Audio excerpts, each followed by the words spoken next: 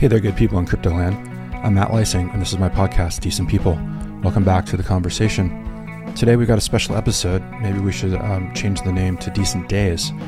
That's a film project that we've been working on at Decentral, where we are chronicling a life in the day, a day in the life, that is, of folks in Web3, and we're really happy to be featuring Ruben Rojas in this episode. What we did is a Spaces kind of conversation where we got Ruben to come join us, and we talked about the film that we made. And in a nutshell, that's really where he tells an unflinching story about the crushing lows that came to his life before he finally kind of found his passion to follow his art. Over the years, his art's been appearing in dozens of murals in fine art galleries around the world and has been featured in collaborations with an impressive list of major brands. Ruben also dropped some NFTs and had a successful launch to expand his reach into the Web3 world. So, all that being said, here is the episode from the Spaces that we did, and the film you can watch on our website. It comes out today, Thursday, January 25th. So this is Decent Days. It'll be coming out periodically here from Decentral Media. Thanks for your attention as always and your interest, and go check out that film.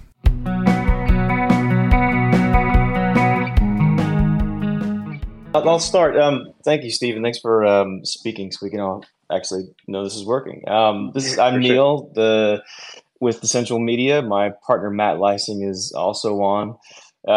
As much as we've been doing the editorial and podcasts, we've been trying to do more short films. We've done some stuff with Peter McCormack. We've done some stuff with Will Foxley. And our most recent is a series called Decent Days, where, as you may know, we at Decentral are more primarily focused on the human side of things, the people that are actually building and doing cool stuff in the Web3 space. And one of our ideas is to actually go out and see what their days are like. What a day in the life of someone that's done work in Web3. And Stephen, you had Ruben on your podcast a while back. And when we first started developing these ideas, quickly mentioned that he'd be a great candidate to kick these off. And you were right. I spent a couple days with Ruben, filming, interviewing him about what he does and what he's been doing with his art, which is a pretty amazing story. Definitely a story of the ups and downs of life, but also what it means when you finally figure out what you're supposed to do with your art and your creativity. And Ruben, I assume you've seen the short, which should be coming out tomorrow.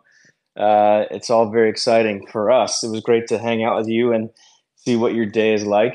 So if you could quickly just give us a little synopsis of your, we'll get to your life in art, but talk about your experience with NFTs and Web3, how that experiment went, if you plan on doing any more work in the space. Yeah, I mean, can we be polarizing and say, what is the state of the NFT space right now? Yeah, sure. Yeah, it's totally different. But no, again, when you're an artist, when you're a creator, and you have an opportunity to have a message that lands with people, it's important to keep an eye and a lens on the pulse of what's happening. Because you never know what's going to take off, what's an opportunity, where can you expand your reach, your audience, your vision, and your mission. And, when Web3 came out and T-Space came out, that was another opportunity. And I always try everything, and then I figure it out, going from there. But I took my time with it. I was very cautious with it. The NFT space took off like a rocket ship and then kind of crashed and burned. But the tech, what it means, the benefits of it, all of that is sound and valid. Like, as an artist, to be able to authenticate your work, additional protections and copyrights and royalties and trails, all of that is stuff that any creator, any artist, any brand should be salivating for, because it is an opportunity. And I think it's going to rebuild, and I think it's going to come back. And I kind of reference it to the early QR code. The QR code came out. It was genius back then. It's genius now. It just came out too early and didn't really take on until recently, right? And I think it was even during the pandemic that it caught even more wind with the hands-free and all those kinds of things.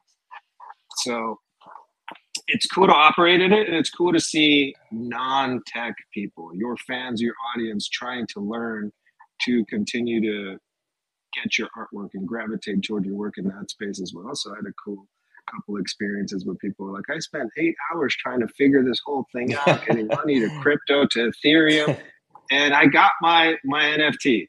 So I think what's most important of it all, because I know there's a lot of sourness out there around it, is if you're already following someone, whether it's me, a Daniel Sharm, a Murakami, a Nike, or whatever it is, right? Look at their entire body of work. And if people start shifting and gravitating, taking what they already do in the physical space, in the analog space, and going digital, those are people that you can count on, right? There was a lot of stuff where it was the wild, wild west.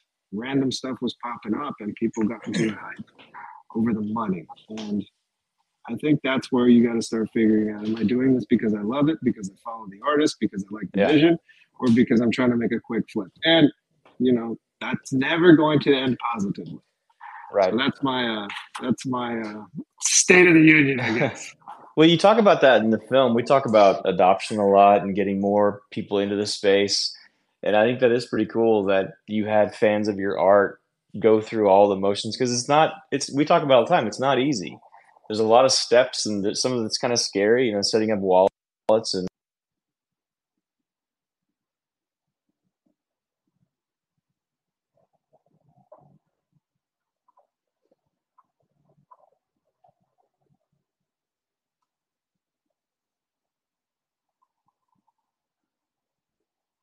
with the love, you've put that on lots of stuff. It makes perfect sense, right, for you to be going into this space to reach, because you do whatever it takes. I mean, you've got your stuff on bottles, shoes.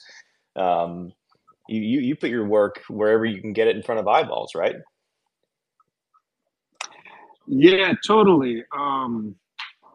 The beginning part of that cut off, but I got the back end of it. And I gave a TED talk, and one of the lines in the TED talk is, I didn't see a space where love didn't fit. Yeah. I could put it on anything. Yeah. And it's cool to be able to take something, to create something that you can't put it on anything. I just released today, went live with NFL New Era hats, 6 different teams, 2 different designs. We just released the film for it and made an original song. So now we're putting love in hip hop songs, right? It can go in everything. It doesn't have to just be visual. And it's also important to note that what I'm trying to do here, or what I'm actively doing it, because if you're actually trying, you're doing it, is rebranding love, because I think it's branded incorrectly. Yeah. We're stuck in the romanticism of what love is. And love isn't just Valentine's Day. Look, it isn't. It's not roses. It's not chocolate.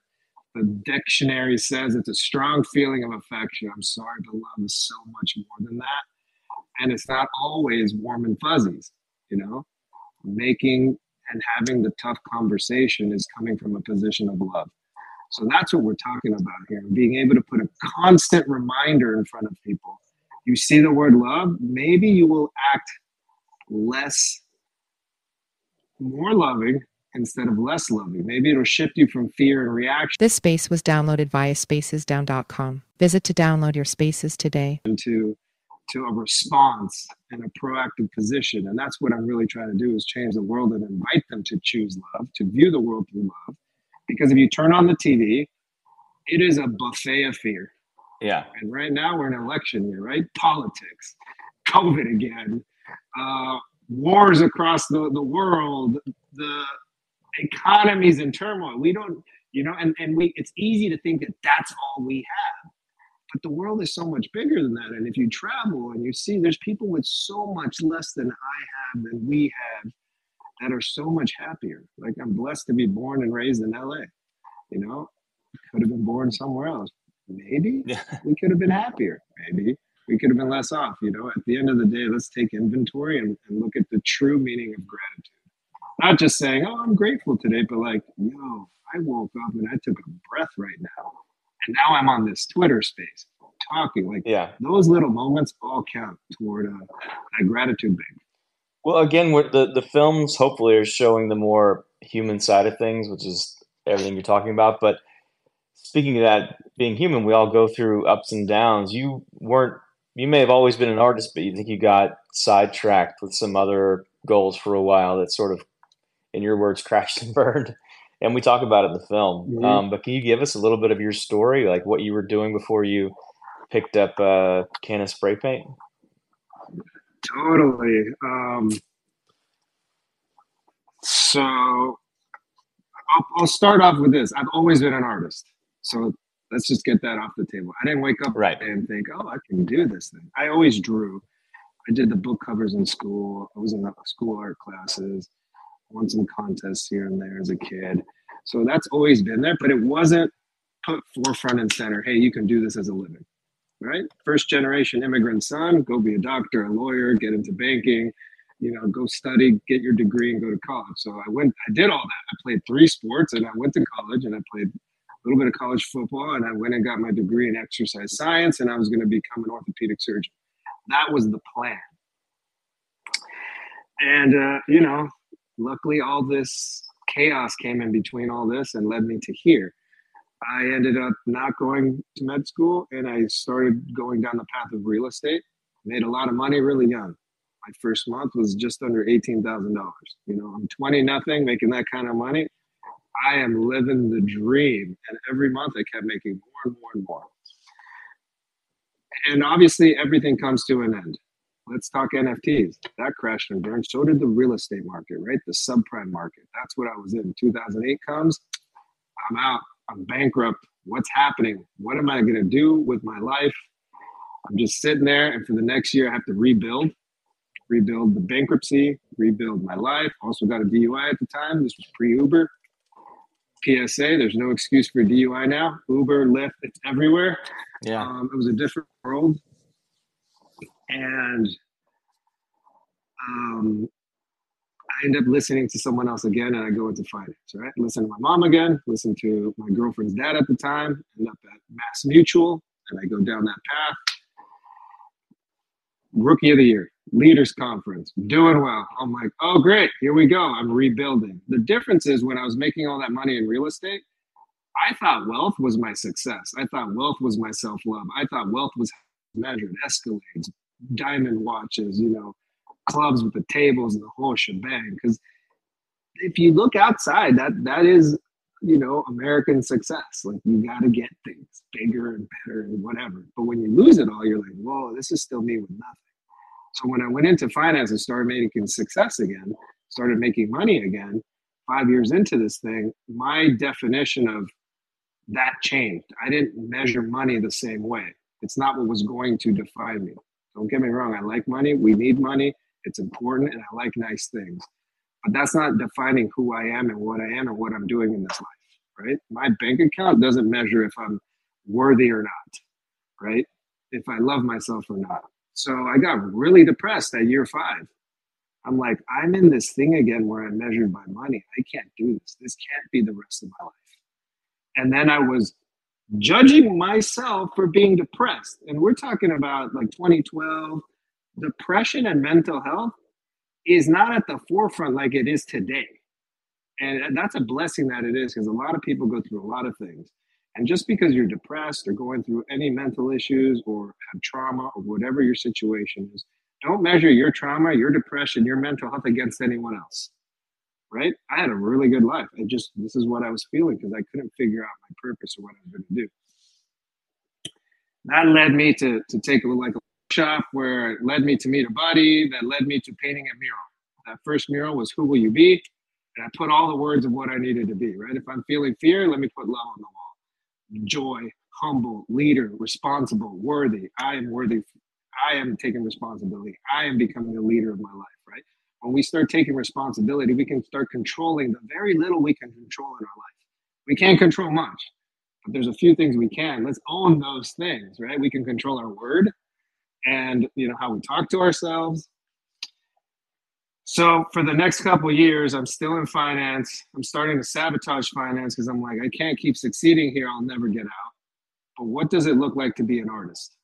I painted that mural, another mural, another mural, another mural, and all these were like for free or for pennies. We're talking about like $100. Like, it was out of my pocket, or we raised a little bit to get it covered. And one day, I finally figured out how to make money at this thing. Right, I painted a mural that wasn't really a mural. It was a GT kombucha bottle that was 20 feet tall. We painted 4 of them, and I'm like, oh, I can get paid for this. And throughout this whole time, I kept painting my messages and my story. I didn't have a quote unquote brand or a vision or a mission other than like, let me inspire people through art because beige and boring walls surround us and they suck. And if you can put a message on there that's not the billboard that tells us we're not enough, right? Go freeze the fat, go get a bigger truck, go get a new this, go get a new that, feeding our insecurities and fear, I can put, you are beautiful. Anything can happen, anything can be humble, you belong here, right? So I started changing the narrative that way with the landscape of the urban environment. In 2018, I finally went cold turkey. I said, you know what, I'm out. I gave my current financial advisor my entire book. Here you go, buddy. Have at it. I'm out of here. And from 2018 to on, I have not looked back. There is no plan B. There is no going back. But I will preface it for anyone that is kind of struggling with this journey. You can't just quit cold turkey and move on because you might end up back. You need to figure out if you're going to be able to succeed, make money, or replicate any form of a living with your side hustle, your where you want to go and where you want to be. So that's kind of how we ended up here. But you did it without any. You just went for it, right? I mean, I know you had some proof that it might work financially, but other than that, pretty big risk. Yeah, I did. I jump off cliffs a lot. I've been very good at building my parachutes. Sometimes I crash and burn, but I've always been an entrepreneur. I've never had a paying job. I never collected a paycheck from a 9 to 5. Everything's always been like a nominal base something and commission. And then early on in 8th grade, I had a little side hustle. In 9th grade, I had a side hustle. In college, I had a side. I've always just been a little hustler. So in that capacity, I knew I could bet on myself. But when I was going through the depression and the self-doubt and all that, I finally had to say, you know what, Ruben, you don't have an issue generating stuff and creating things. Like, why are you even questioning right now? And I think the question is, as we get older and look for, like, one day I want to have a family, and one day I want to have this, and one day I want to have that, that kind of traps us. Not the vision of having it, the vision of I can only do it one way. So I couldn't do what I was doing. I had to do something else so I could be happy in building the life that I wanted. But I knew that I can generate an income if I put my head down and focused. So if you're not wired that way, that's A-okay. Just realize how you're wired, and if you do like a job and a secure check, but you're not happy where you're working, go somewhere that you're going to be happy where you're working, and don't make it about the amount of money. Make it about truly your happiness and your time, because when you go home to your family, and this is one of the catalysts in my decision, I didn't have a girlfriend at the time. When I made the leap, I did, and she's now my wife. And we have a child and another child on the way. But I started forcing, like, if I stay in this and I'm this angry and this depressed, I'm only going to bring this home. And if I'm bringing it home resenting that it's a paycheck to support the family, I can't wipe angry a-hole off my face, right? You can't hide it. Like, if you're going to resent, it's going to come out. You're going to be angry. You're going to snap. It may cause a rift in the family. Your kids may resent you because you're like, I'm doing this for you. I'm like, I didn't want that. I didn't want that life. So I was looking ahead. That also helped me make the decision. So not only knowing that I have a track record of succeeding in things that I jump off cliffs for, but also that was less scary than the pain or the risk of turning 50, 55 and not having the family of my dreams and the relationships of my dreams because I would be unhappy. And that would spill over. Ruben, Steve here. So it sounds like then too that you kind of foresaw where that path went and had the foresight to understand that you'd be repeating sort of the same patterns of by chasing your happiness, you were kind of changing the paradigm for all of those elements of family, work, etc. that you mentioned. Correct. And I just saw it. I also saw it because I dealt in finance. I meet people, right? And I see their families and I see their dynamics. And I see people that make a lot of money that are not happy or not healthy.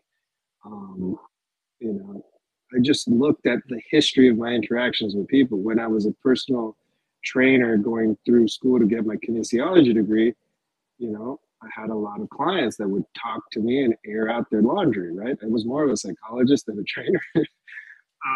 So all of that was what allowed me to start envisioning what could be. And I knew that that was just scarier than taking the risk of the unknown. And you mentioned with, you know, in terms of what could be, you mentioned infusing and changing the paradigm of love and what that means. Do you see it being something you can infuse into, you know, say other elements like food and conversation, and, you know, is that sort of the vision now for where you hope to take the brand around that you've cultivated around love? No, great question, because the answer is yes. And it's changing our relationship, right? Like I have a Jordan collection. I hope to have a Jordan collab one day. But saying I love my Jordans, that's not like love. That's an affection. That's the affection, right? That's the affinity for a brand, for something. So loving food, but what is our emotional attachment now? Is it a healthy attachment? So we're looking at those kinds of things. My love for food, is it because I love food, travel, and the experiences of hanging out with people? Or is it because I don't have self-love? So I'm loving food to fill a gap, and then I'm emotionally eating in a negative way, right? So there's examples that way. And I'd done a tequila bottle with a custom bottle with love all around it.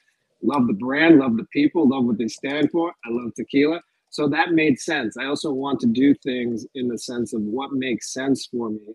What can I get behind? Do our values align? Is this something I truly authentically love? You know, another example was BMW. I grew up in BMWs. I learned to drive on BMWs. A couple of years ago, BMW had a multi-year partnership, and we called the campaign Driven by Love. And I got to design multiple cars for them and drive an X5 that had love all over it in different shades of black. So those kinds of things also make sense. So as long as the alignment and everything is there, and the experience or what we're trying to do as a brand, we can use that. And infusing love into the culture, right? Infusing love into hype culture. Like, why do we stand in line for certain things? And if we could stand in line for something that says love on it and start wearing something that says love, like walk through this exercise. This is one thing I always envision. If I put 1 million love t-shirts on people, just those 1 million people, like, wow, I affected change on 1 million people. But if the average person, these are just numbers, walks by 30 people a day, that's 30 people seeing love. That's 30 million people seeing love. That's an opportunity for them to start, oh, choose love in this moment. Oh, choose love in this moment. We're all fallible. I have my bad days. I am not perfect. But imagine walking into Starbucks. This is the Starbucks across the street from the first mural, and this is one of the things I was thinking. They're there at 4 a.m. tired, prepping Starbucks. You go in at 5 a.m. You're angry. You hate your job. You're about to commute for an hour, and you spew all this out onto this poor little barista that's trying to get you your cup of joe so you can make it to work. But what if you come in and instead of like taking all that, you say, you know what, instead of doing it that way, I'm going to switch this and say, hey, thank you for being here. You know, I'm about to go on this commute, and this coffee is going to help me get there. And it's just how we talk or how we frame things. Another one I give is like someone cuts you off on the freeway. First reaction, trust me, I know this is how I used to react. You just want to yell out all the expletives, flip them off, drive up, stare at them, you know, do all the things that people tend to do. But instead, what if you take a moment like, whoa, okay, they didn't hit me. We're cool. Nothing happened. Yeah, I got a little anxious over this. But realizing they didn't cut you off on purpose. In most cases, some people will go cut you off on purpose. That's not what we're talking about. That person did it. Maybe they're late to work. Maybe they're trying to get somewhere. who knows what their situation is. But when we realize, like, why are we allowing these little things to affect our day, and that spews out throughout the entire day, when we could just say, you know what, I hope you get there safe. I know you didn't do that to me. I'm not going to let it ruin my day. That's what we talk about by choosing love and leaning into love, and what we're trying to create here, and art's a great way to communicate it. Yeah. And in terms of, what love is at its core, you mentioned how people sometimes get caught up in the romanticism of it and the, the feel good nature. But as you said too, it's also having those harder conversations. And so how does the messaging and the reframing of what love is through the art that you're making, how is it kind of encompassing the totality of what love actually is? Well, that's unfolding within everything I'm creating. Like right now, I'm writing a book. We create shorts. I've got a podcast. Talk to people like Decentio. We make a cool film, tell a story. Like all this is going to help spread the message. Art is just simple, right? It's the color. It gets your attention, and it's just a reminder. Or if it says a saying, right? You belong here. I'm like, oh, I do belong here. What can I leave behind? It's more, it's not just the initial impact of it, because then you want to go in there, dig in, unpack, and get to learn what we're talking about here. But the art is just the initial non-friction opener. Once people start digging in and figuring this out, they're like, oh, this isn't that, oh, this isn't that. And my biggest struggle, honestly, is making sure it's landing the right way. Right? I was talking to a buddy, and he's like, I love everything you're doing, all of this. I'm on board. I roll with you day in, day out. I'll open every door I can for you. The trick is then when I open the door, making sure that the person on the other side is also understanding it the way I'm understanding it, because they might not be at the level of understanding that I am. And how do you start crafting it that way? So that's what we're trying to navigate now. It's like, how do we make it more laser focused? How do we make it clearer to land? How do we really start delivering what this is? And that's why, I use art. So I think that answers that. Absolutely. Absolutely.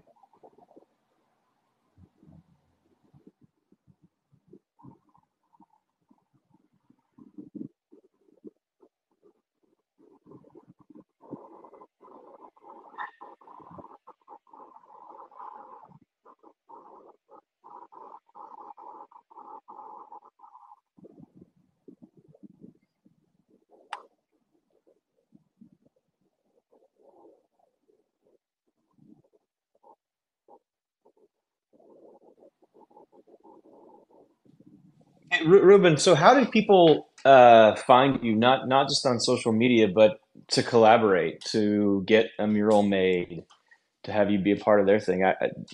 Can they reach out to you directly? Yeah, usually that's what happens. DMs on the gram, they email me. I have a website, rubenrojas.com. You can go in there and see everything, check me out, send me a message through email. But that's it. It's kind of just organic. Hey, is this interesting? I mean, I'm on LinkedIn. I'm all over the place. How often do you have mural projects? Because I know since I've known you, you've done 2 or 3, I think. How often do you have mural projects in the work? It depends. It really depends. It's funny because here's one thing. You think the day in the life of an artist is I'm painting 24/7, 365. But like, it started with murals, and I do fine art canvases, and I've got prints, and I've got clothing, and I've got sculptures, and writing a book, and I've got a podcast. So like constantly, the way I look at it now, and I would say, am I always creating? Because a lot of it is I'm working in the business and on the business, and it's emails and setting up partnerships and deals and opportunities. And I find myself not painting as often as you think. And then I judge myself for that. But then I'm like, dude, you're doing it. You're going there. So there was a year that I think I painted 50 murals, and then 40 murals, and then 30 murals. So early on, it was pretty active, like really out there. And as you grow and continue to grow and you start building a family, the difference is like now things have to really matter, right? What am I, if this is going to take me away from my family, my son, you know, everything, it needs to be meaningful, important, impactful, huge, you know, like a 10-story mural in Oakland. Unless it's local, then I could just bounce around, pop up, put up a message. And I love doing that too. You know, not everything's a paid project. I like just putting up PSAs and paint inspirations, as I call them.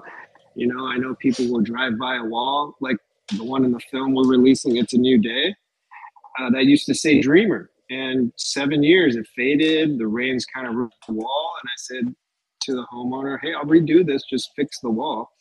And we put up a new message. And what's important about It's a New Day, that's a heavy intersection, Wall Grove and Rose. But realizing that any moment in the day, you can just yell out, it's a new day, and start over, right? Let's just talk food-wise. If you're on a fitness plan or whatever the case is, and you should be eating your eggs and oatmeal, whatever your thing is, and all of a sudden you're like, damn, I had 3 donuts. Okay, cool. Make lunch count. It's a new day. Let me start at lunch, right? Yeah. So it's not about saying, oh, well, tomorrow. Because tomorrow is not guaranteed, and tomorrow can become tomorrow, can become tomorrow, can become tomorrow, and never comes. Right? Today is someday. Life is now. So if you just reset your day, you can do that. Actually, on the sidewall of It's a New Day, I put Control, Alt, Delete. Control your thoughts, control yourself, alter your thoughts, and delete negativity. I haven't shared it on Instagram yet, but these are little messages I want to repeat, change, audible, and just remind people. And if it takes you out of your day to day, you're like, oh, that's cool. I haven't seen that. Yeah, I'm going to do that. You know, again, it goes back to what can we control? And if we can control our mindset, we can control how we respond versus react. So didn't answer really how many murals I do. It depends on any given year. Last year, we did 3 massive mega sculptures, you know, that took months to make also. So new paintings, new prints. And then I'm also designing clothes all the time. So a new hood, my clothing, I call it wearable art, right? It's my art on a hoodie. That's art. So I'm always creating art. Yeah. It's just sometimes people think, is it pen to paper or paint to wall or paint to canvas? I mean, it could be anything. It could be poetry. It could be things that I write and captions and spoken words as well. Do you have a dream project that you're putting in the universe that hasn't happened yet that you would love to do?